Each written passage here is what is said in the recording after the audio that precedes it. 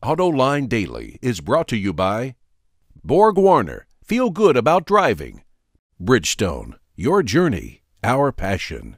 And by Dow Automotive Systems, improving durability and increasing design flexibility with Betamate structural adhesives at dowbetamate.com. Welcome to AutoLine Daily, where we keep you up to speed on the latest developments in the global automotive industry. And there's a big and very important development happening at Honda that the rest of the auto industry needs to pay attention to, especially General Motors and Ford. Last month, we told you that Honda was creating what it calls the Acura Business Planning Office. Now Honda says it's breaking Acura off as a standalone division. Here's my AutoLine insight. This is going to pay off in a big way.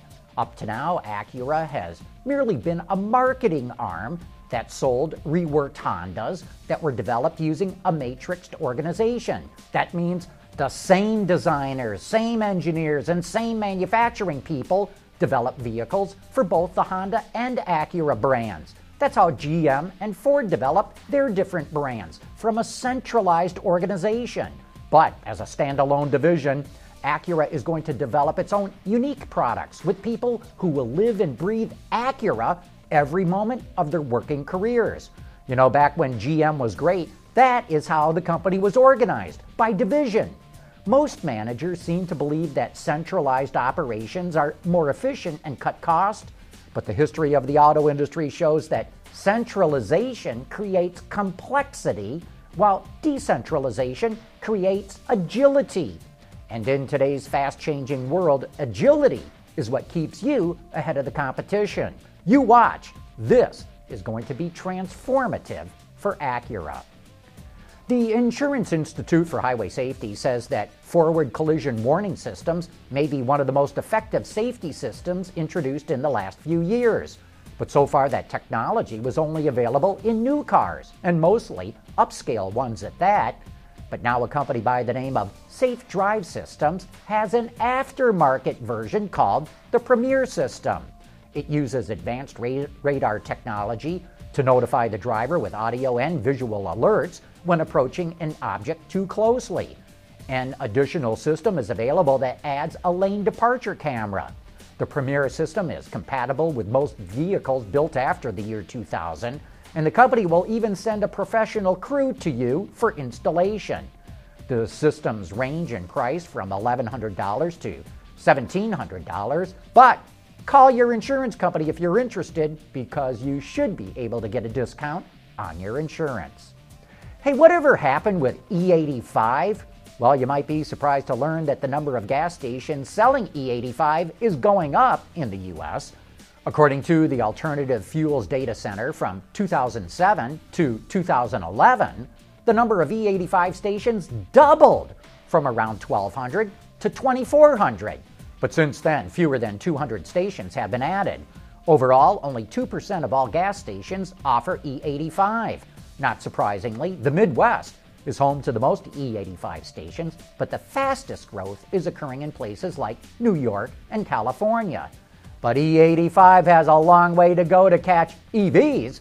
There are half the amount of E85 stations compared to EV charging stations, since there are over 5,600 public charging stations for EVs in the U.S.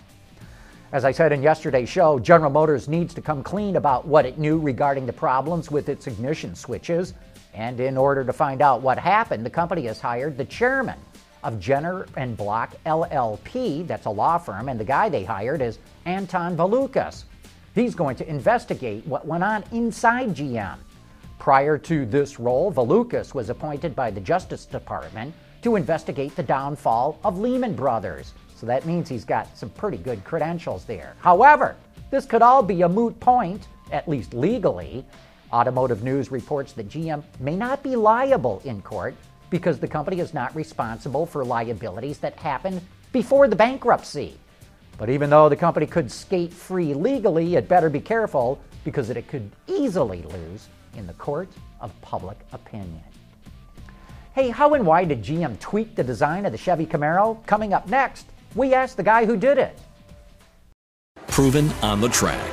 and on roads around the world. BorgWarner turbochargers improve fuel economy and reduce emissions without sacrificing performance. BorgWarner, official turbocharger supplier to the Izod IndyCar Series. Even though it doesn't look a whole lot different, GM did refresh the design of the 2014 Camaro. I spoke with the exterior designer of the car, Tom Peters, and asked him what changes they made and why they did it.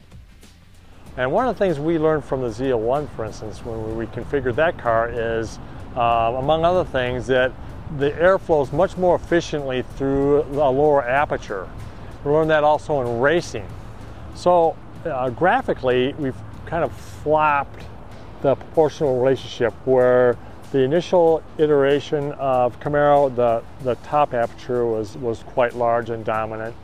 And in this case, we've taken that and made the top more kind of slot-like, more horizontal. I will tell you, speaking of horizontal, I thought it was important to make every effort graphically in a functional way to not only create change, but emphasize the width of the car. Because when you do that, it appears lower. In some versions, we actually have lowered the car a little bit, but to emphasize the width as well.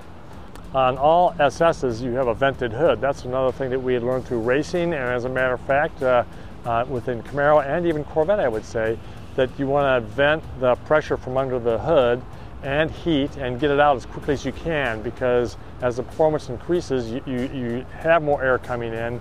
We spend hours and hours in the one tunnel on these cars and optimizing that fact. That's one of the reasons that we drove a larger, lower aperture, but also the requirements for cooling and then improving aerodynamics.